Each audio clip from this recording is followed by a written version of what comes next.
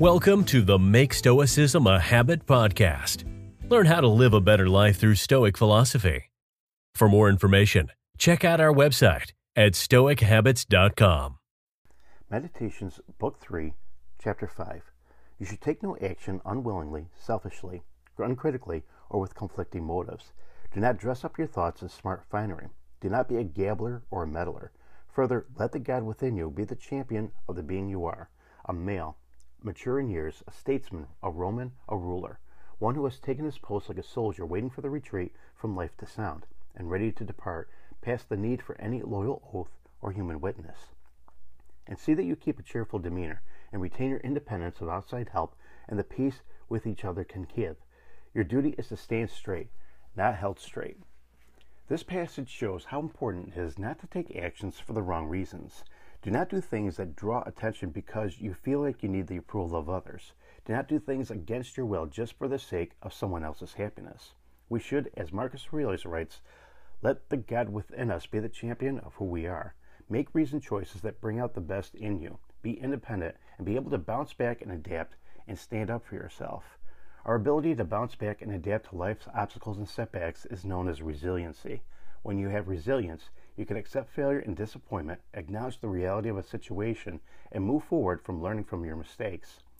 Learning resilience can help you in many aspects of life, including helping you appreciate life's challenges, develop commitment, and enable you to stay the course in exercising personal control that empowers you.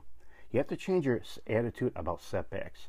You'll never be able to stop crises from happening or unexpected events from changing your life. When you alter how you think about these setbacks, though, you're in control of how you cope with them. Setbacks don't have to be viewed solely as negative, and they're often opportunities for profound learning and growth. Meditate. Meditation teaches you mindfulness and focus and allows you to be more resilient in the face of adversity. It teaches you how to silence the inner voices of regret and anxiety, giving you clarity to focus on what's at hand. Mindfulness also helps you deal with negative emotions that can hinder your efforts at being resilient. Connect with others. When you have a reliable social system, including family, friends, and colleagues, you're most likely to see solutions to life's problems. Knowing you have others in your life can help you support and make getting through tough times more manageable. Social groups can also be helpful and help you remain hopeful. Create a new narrative. When something terrible happens, our first instinct is to relive it repeatedly, trying to understand the bad parts and make sense of what happened. Shift the narrative to one of growth and learning. Learn how to deal with future missteps better. Instead of asking what went wrong, focus on what did I learn from this.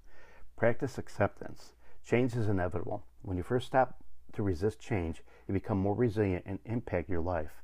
Acceptance means you understand what perhaps a goal is no longer attainable, as well as recognize when circumstances are beyond your control. Acceptance allows you to walk away and spend energy on situations where you can make a difference that you have control in. Nurture your own confidence. When you believe in your abilities to solve problems, you become more confident in the face of setbacks. Nurture your positivity about yourself and trust your instincts. Celebrate accomplishments. Examine your strengths, how you overcome adversity, and build resilience by focusing on what you can do. Set goals and actively work towards them. When you accomplish goals, you develop resilient beliefs about yourself. Set realistic goals. Make them actionable in order to meet them. Do this regularly to be ready to tackle more significant problems when they come up. Focus on what is achievable and your resilience will grow quickly. Don't ignore the problem. When you choose to take decisive action towards a problem rather than opting to ignore it, you develop more tools for resilience. Acting in adverse situations can be difficult, but when you make the conscious choice to tackle a problem head-on, instead of hoping it'll go away, you practice resilience. And by dealing with issues earlier, you avoid escalation, which become more substantial problems down the road. Stay optimistic. Cultivating a positive attitude is vital for developing resilience. Optimism enables you to have potential positive outcomes and build perspective. You remember the good things that are happening and also the setbacks where you learn from. Staying positive is an essential aspect of resilience. So squash negative thoughts when they appear and help others. Helping others when they need assistance provides you with the necessary confidence and optimism you need to develop resilience.